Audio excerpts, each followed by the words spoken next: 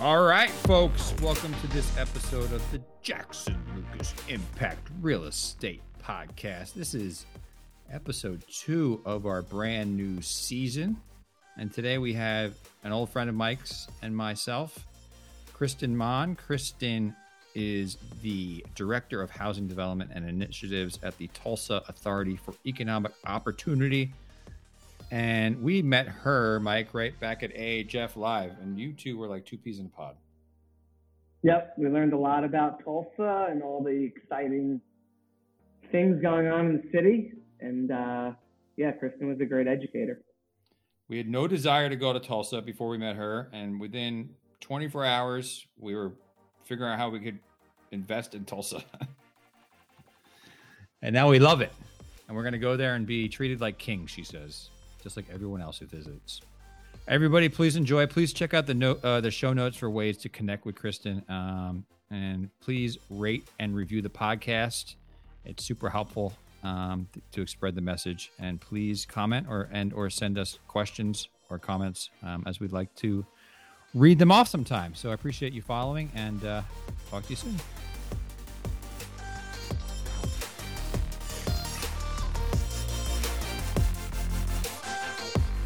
All right, Kristin Maun, what's happening? You are the Director of Housing Development and Incentives at the Tulsa Housing Authority for Economic Opportunity. What's happening in Tulsa today, Kristin? Thanks for coming on. Well, we are I'm going to correct you. It's the Tulsa Authority for Economic Opportunity. Oh, you got to change it. Tulsa Housing Authority is different. You'll likely have to correct him more than once. Let me try that again. Kristin Maun, the director at the Tulsa Authority for Economic Opportunity. And we met Kristin at the AHF conference in November in Chicago. And Mike and I learned more than we ever thought was possible about the city of Tulsa and how wonderful it is. So after this podcast, I think Kristin will be running hopefully for mayor of the city. But all kidding aside, Kristin, thanks for coming on. And how you been? It's been a couple months since we've seen you. I've been great. We've been doing a lot of work here at the Tulsa Authority for Economic Opportunity and Housing. We actually had a wonderful ribbon cutting today, not connected to housing, but the new BMX facility in the city of Tulsa that includes their corporate headquarters. Oh, wow. And also includes the Sports Hall of Fame. So Whoa. A lot of exciting things always happening in the city of Tulsa, as I told you about a lot at the conference. How was that conference? Are you there seeking to partner with developers to come into Tulsa? Is that the purpose, basically? We were definitely there to reach out to developers who might be interested in housing opportunities in Tulsa and in Oklahoma. I think that the city of Tulsa is pretty special when it comes to the availability of housing resources, because you don't just have what we have with the, Oklahoma Housing Finance Agency, like the LIHTC. But then you don't just have the Tulsa Housing Authority's resources like Section 8 PBVs. You additionally have the resources that we create at TEO through our economic incentives like the Affordable Housing Trust Fund, our Downtown Development Redevelopment Fund, our TIF districts. So it was really an opportunity that we wanted to let people know, if you're interested in developing affordable housing in the city of Tulsa, there's just a multitude of resources that can be layered, and I think a really supportive environment for it. You just listed a few things. It was great education. Yeah, it was. There was a lot of people there. You just listed a number of things that I don't really know what they are. The TIF district, the trust fund, a few other things. Would you, I'd love to hear more about what those things are and how they help. Yeah. So I think something that is unique, we did, so my organization, TEO, that I work for as Director of Housing Development and Incentives, launched on July 1st. And we are actually a merger of 5 different economic and community development organizations in Tulsa. So anyone who's tried to navigate economic development knows that there can be problems with siloing, where you have to go talk to 5 different people about the one project you want to do. And it can make it that much more difficult, I feel like, also for emerging developers who don't know everyone they're supposed to talk to, or how do I navigate this space? So what we did in Tulsa is consolidated them and created this one organization focused on economic and community development. And it is so much more efficient, not just for the developers, but internally. So my world is housing all the time. It is not an uncommon joke that I probably dream about housing, and I occasionally do. But by being part of TEO, I get to work with other experts in their areas of economic development. So you have things like a TIF district, tax increment financing. I'll set you up with Spencer Mitchell, our director of economic incentives, and he can give you the most detailed explanation, far better than I ever could. I think we're going to change the name of this podcast to Impact Tulsa. Yes. We'll just interview everyone in the Tulsa government or organizations, community development organizations. Absolutely. But we have resources, for example, in downtown, like our Downtown Development Redevelopment Fund, or DDRF, and also these TIF districts like I described. So if you want to do affordable housing, let's say in downtown Tulsa, you don't have to navigate 5 different organizations. You come to TEO and we'll tell you about this is everything we have at our disposal. And then we can also connect you with other organizations who can tell you about what they have. It creates a one-stop shop and a really supportive environment, which I think is really unique. And we've definitely seen the payoff as we've been able to work a lot more with people who, I would say, you can't really come to us with a crazy idea because no matter what it is, we're probably going to get excited about it and say, well, this is who we want you to talk to. Do you have any crazy ideas that you've been working on lately or have thought about lately? I wouldn't say this one's crazy, but I would say it's one something I've been really enjoying working on, and that's been our landlord incentives piece. So a bit of my background, you and I have talked about before at the conferences. Yeah. Before I came into the housing development space, I was a legal aid attorney for 8 years. And I worked with a lot of all my clients experienced some level of housing instability or homelessness. And it was a huge challenge for me to find them alternative housing. So I would have a client who was in a completely unsafe living situation.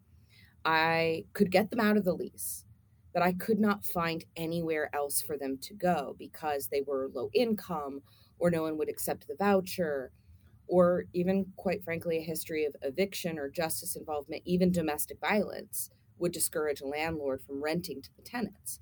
So you had people just trapped in this cycle of housing instability or accepting completely unsafe conditions. I had a client who had no heat in her home, and I could not convince her to leave because she said there's nowhere else to go. Yeah.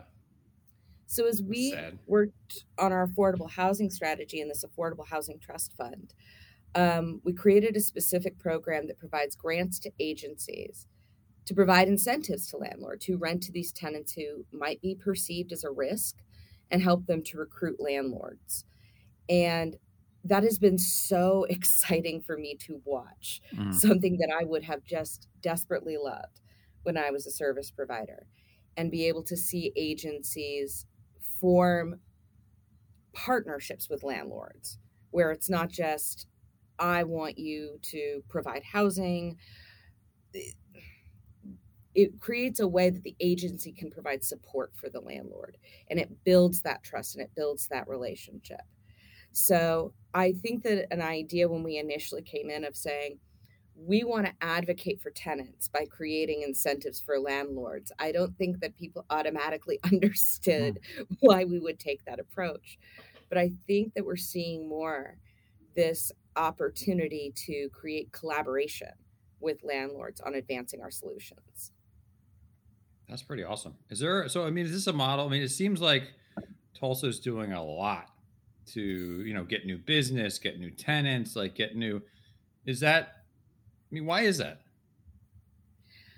Compared to I've heard about this incentives before I met you, right? You hear about Tulsa. Well, if you move to Tulsa, I think it was during the beginning of COVID, remote workers can move here. We'll give you I forget what it was, 10K or something like that. Some Yep, Tulsa Remote.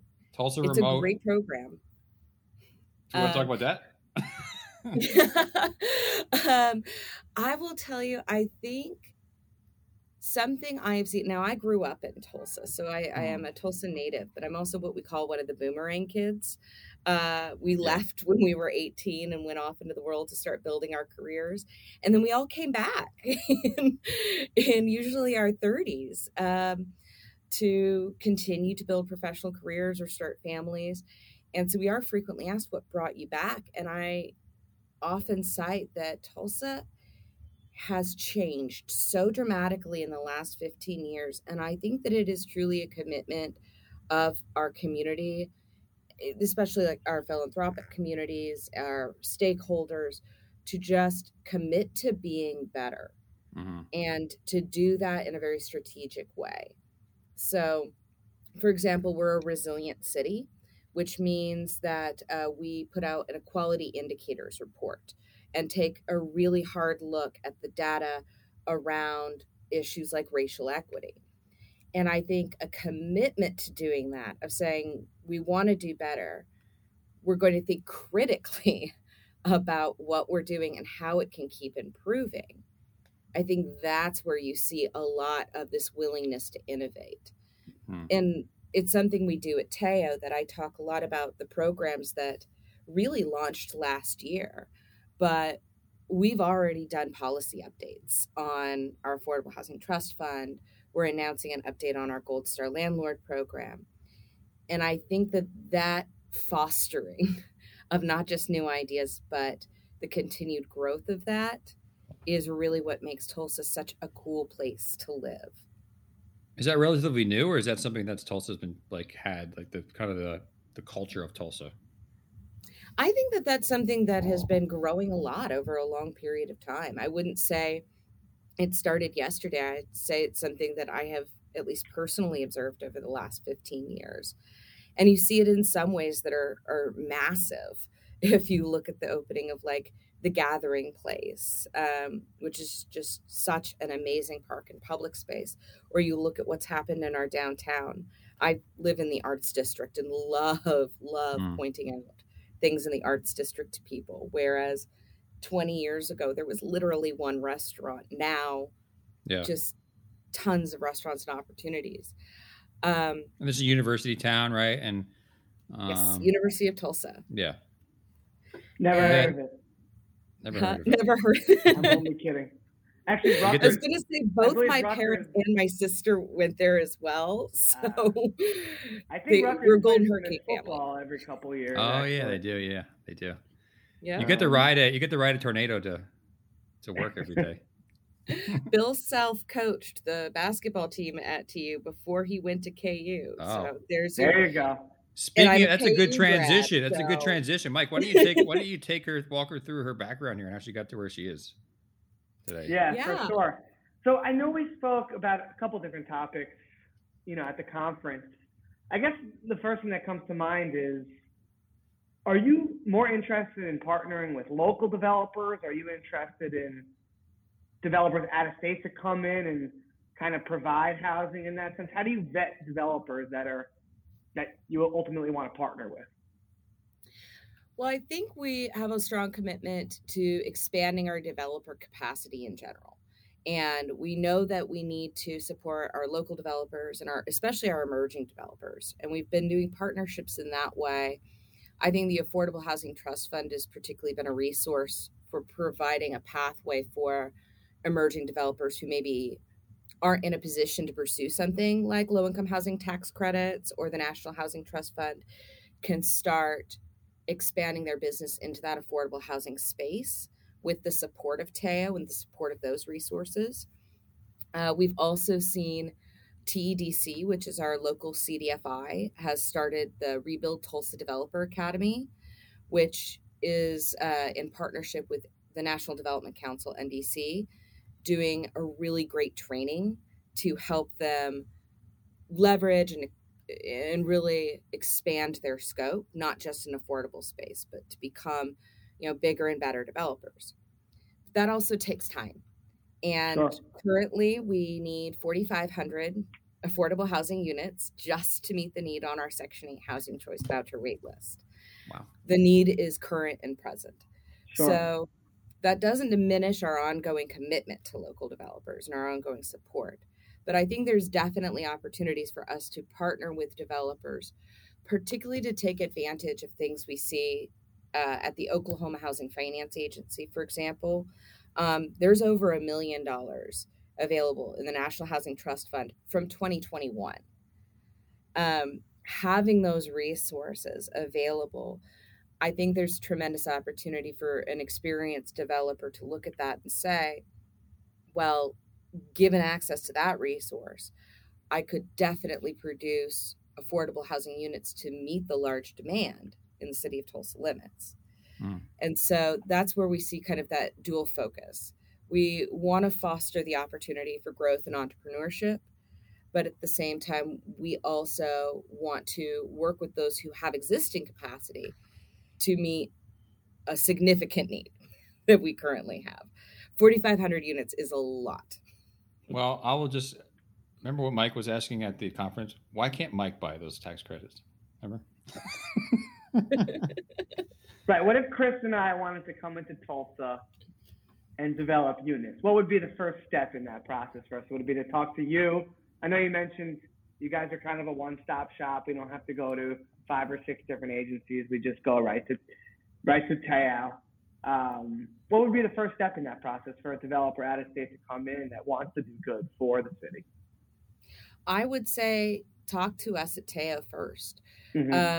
Because one of the first things we can do is guide you through opportunities to take advantage of not just the affordable housing opportunities like the Affordable Housing Trust Fund, but also where our TIF districts are, where there are particularly opportunities for affordable housing and other types of development in connection with our various strategies, whether it's our plans for economic development or our affordable housing strategy.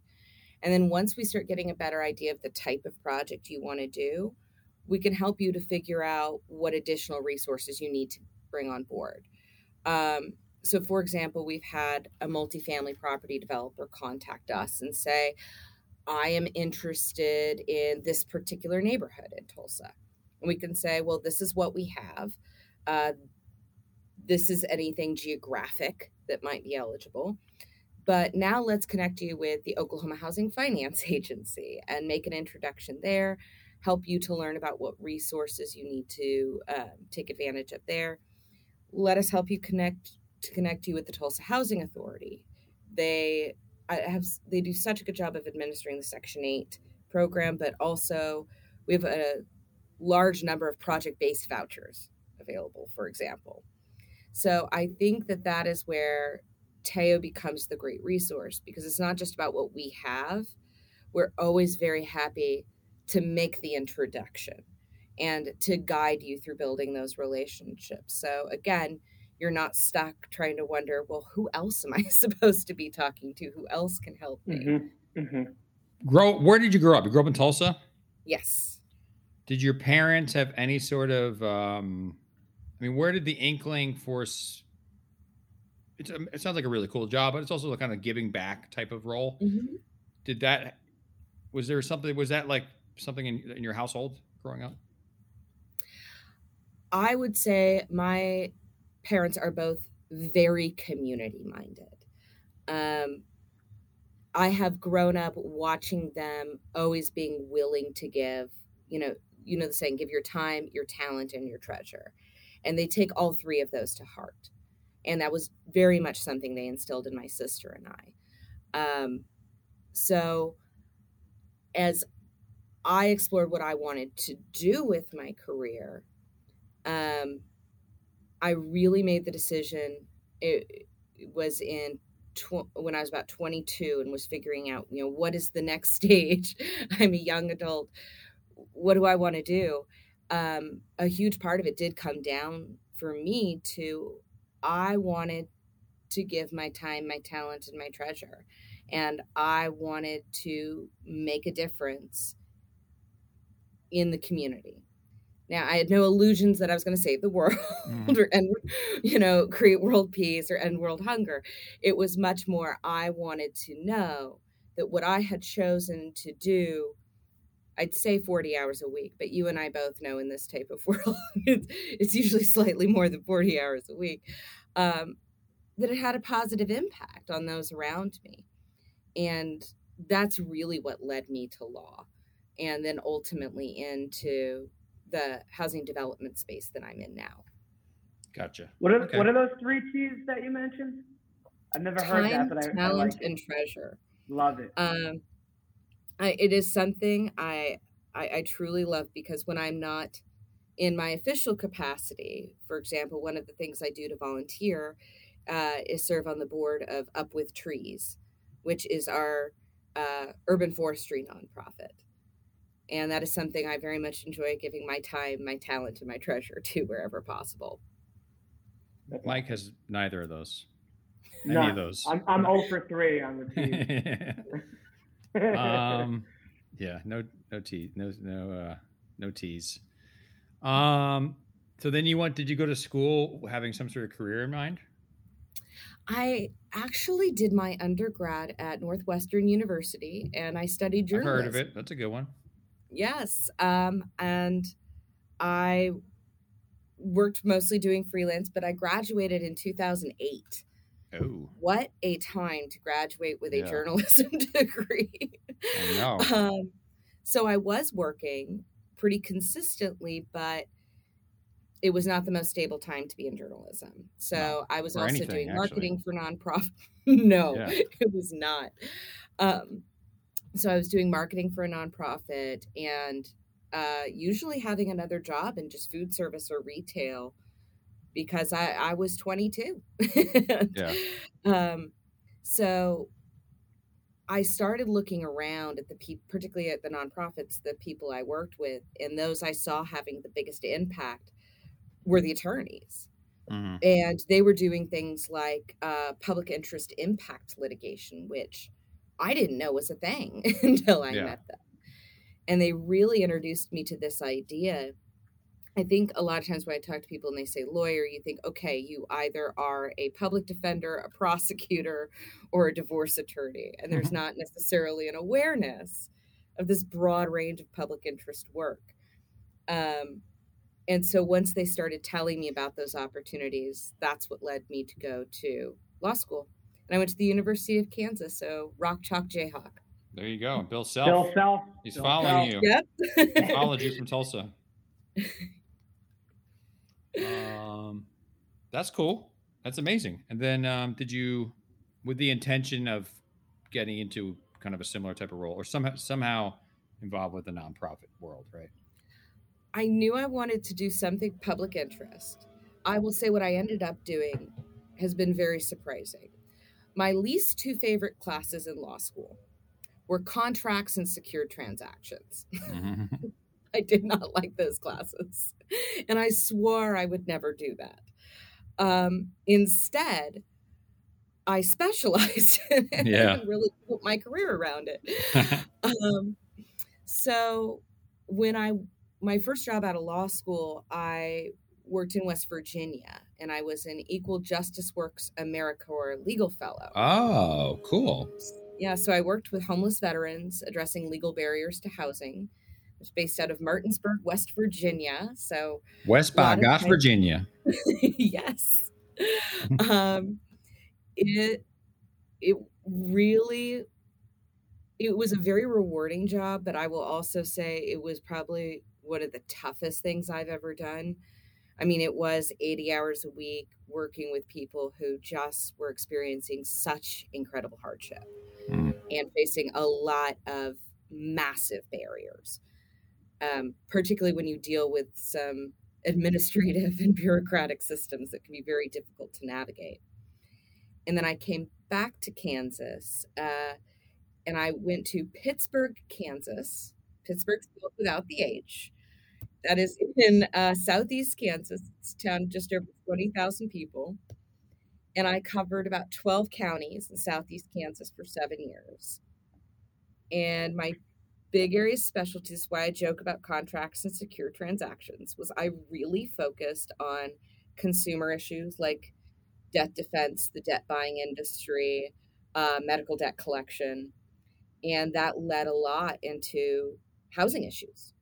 I worked a lot with tenants who were forced to make the choice between, do I pay this medical bill? Yeah, Because jeez. they're threatening. Unfortunately, we did have some issues around particularly the criminalization of medical debt, where debt collectors would use the threats of bench warrants to get people to pay. So they would Jeez Louise. it was a very tough situation. But I'd watch them trying to choose between rent and grocery bills and medical debt, taking out payday loans to make ends meet, and this incredibly unstable existence, all centered around, were they going to be able to stay housed through the end of the month? Mike, did you have to do that when you got your teeth whitened for your wedding? that is one key that I have, though. Who knows how long it'll last for? Teeth. Well, that's sorry to make light of it. Oh no, this is what got me interested in housing, though, and where I started to think more critically about what I wanted to do.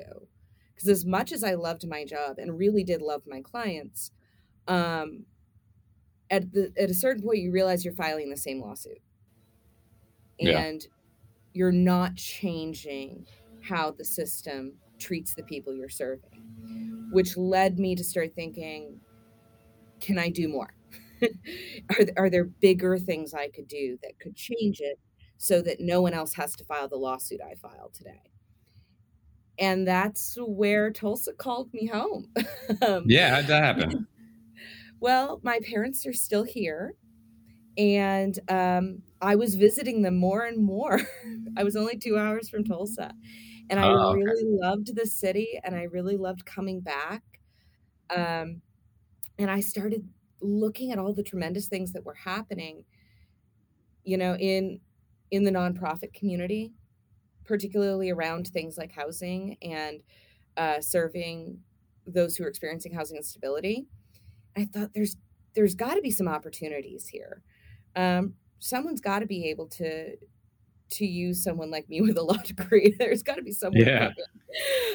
So I spent several months just calling people.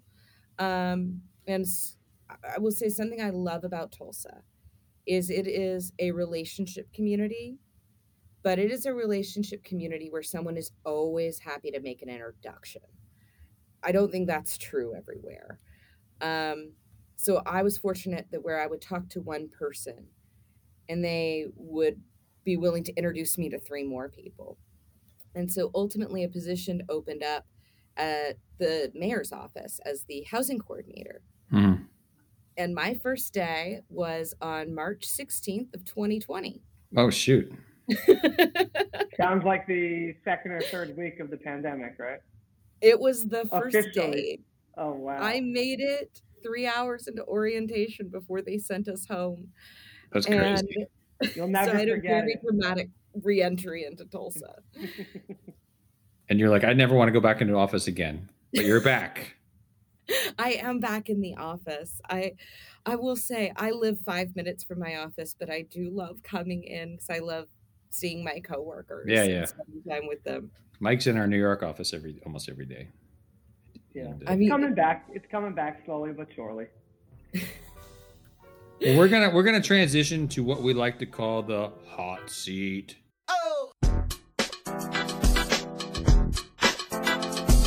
The Hot Seat is sponsored by KK Reset. KK Reset is an HR management and outsourcing consulting firm that specializes in helping organizations to reset their culture, structure, and path. They do this through services which include comprehensive consultation to identify gaps and opportunities for corporate training programs, HR services, and career mapping services.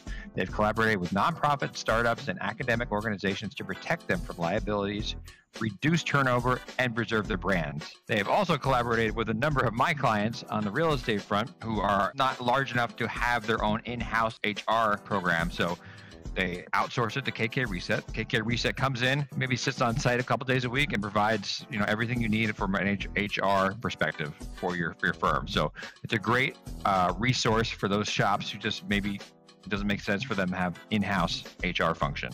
So please check them out at kkreset.com. KKRESET.com. Okay. Ooh, it's getting hot in here. All right. Question number 1. What is your most memorable deal? My most memorable deal? Or like anything you put together for Tulsa. I think that it would be the first development loan we announced from the Affordable Housing Trust Fund. It was to HBSY, a local Black-owned business. He had 5 single-family homes that he had developed over the previous year in North Tulsa. And we lent him $187,000, which is comparatively such a small amount when you look at a lot of deals. But with those funds, he is going to be able to purchase and rehabilitate 10 more single-family homes in North Tulsa. So I was so excited that this was the first loan we got to announce, because it showed how we could create a new resource, because the Affordable Housing Trust Fund only launched in February of 2021. Oh, wow.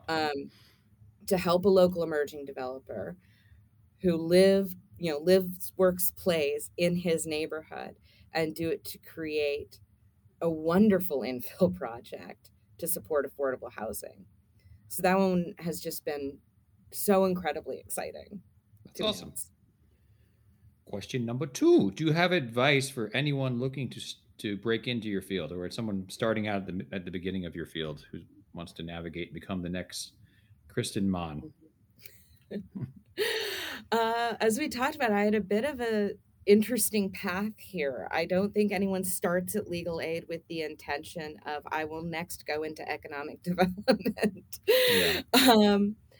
But that was such an incredibly valuable time for me and learning experience, because I feel like I know the community that ultimately we are serving. And it allows me to approach things sometimes in a different way and perceive challenges that someone who had never worked with someone experiencing poverty or housing stability might anticipate. So I think that if you are wanting to work with a population that experiences housing instability and homelessness, even if it's not in a professional capacity, find ways to volunteer or engage with that community one-to-one. I think it is tremendously valuable in helping to cultivate not just understanding, but also empathy, that you can't always get when you're working out that 30-page contract. You can easily forget that there are people at the end of that agreement. So it's like your big why, the why Yes. is much bigger. I love that idea of connecting with the community that you're working with. Question number 3, Michael. So I think this question is a little redundant, because it seems like in everything Kristin does, you're trying to make an impact, right? But how do you feel on a day-to-day basis, your job, like, what do you feel the biggest impact you're making is? Is it the people? Is it just trying to provide housing for all? Talk a little bit about the impact you're making on an everyday basis in your city. I think one of the most impactful things that we are doing is how we are approaching things through an interconnected strategy. And I think it allows us, I often explain what we're doing, particularly with things like our trust fund, is you have to look at it almost as a river, and people have fallen into the river. So you create the resources like rental assistance and landlord incentives to fish them out. But if we don't have housing to put them into, they keep falling back in the river. All right, well, now they're out of the river, so let's create home buyer assistance opportunities now that they're not cost burdened, so they can create opportunities for intergenerational wealth building. So I think our impact is that we haven't just said, well, we're going to do this one thing. we're going to help people just with rental assistance or just with housing development. It is recognizing that you have to have each little bit, and you have to work with a lot of partners because no one person can do all of those things. We have such a tremendous community of partners who it's wonderful to see everything that they do. And I think that strategy and that interconnectedness is what ultimately leads to us having an impact in the city. It's like a puzzle, right? You can't Yes. finish the puzzle without completing every piece. Absolutely. And we are, executive search professionals, recruiters, headhunters. So we would be remiss to ask without asking, what do you look for when you're hiring people? That's a very good question. We're very good questioners.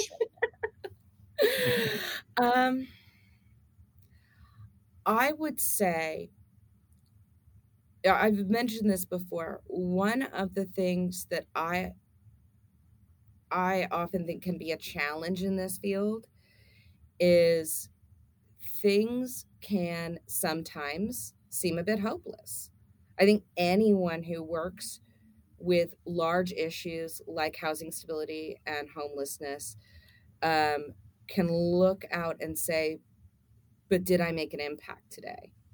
And I say this coming from a legal aid world as well. And the people I knew who were going to thrive and continue to have an impact long term, who really had a resiliency, had an ability to have a higher understanding, if that makes sense, that it wasn't just this one problem. It wasn't even just the next problem, that it was going to be part of long-term step by step that would lead to gradual change. So if you're someone who needs that immediate gratification and that immediate result, and it needs to be dramatic, where I'm going to look out and, I will never see another homeless encampment again on my walk home. This is probably not the path for you. Yeah. But if you're willing to see the difference that each gradual step takes and celebrate it along the way, knowing you're eventually going to get where you need to go, you can do this work. So don't be the recruiter people need immediate gratification. So that's why we're in this role. We like quick turnarounds. Well, Kristin, it is great seeing you. And thank you for sharing that with us. Are you going to be at the conference again this year, or any other conferences we can meet you at between now and November? Well, if you'd like to come to Oklahoma, I will Maybe. absolutely be at the Oklahoma Coalition for Affordable Housing's annual conference in September in Midland City. And then, yes, I plan, of course, on attending the Affordable Housing Finance Conference again. If we come to Oklahoma, or when we come to Oklahoma, can we be treated like kings? Oh, absolutely. You can come visit us downtown, and I can tell you all, I love showing people downtown and talking to them about it. Can we throw your name around at different places, like restaurants and stuff? I'm not sure how far it'll get you. She's not the mayor yet, Chris. You got to give her a couple years.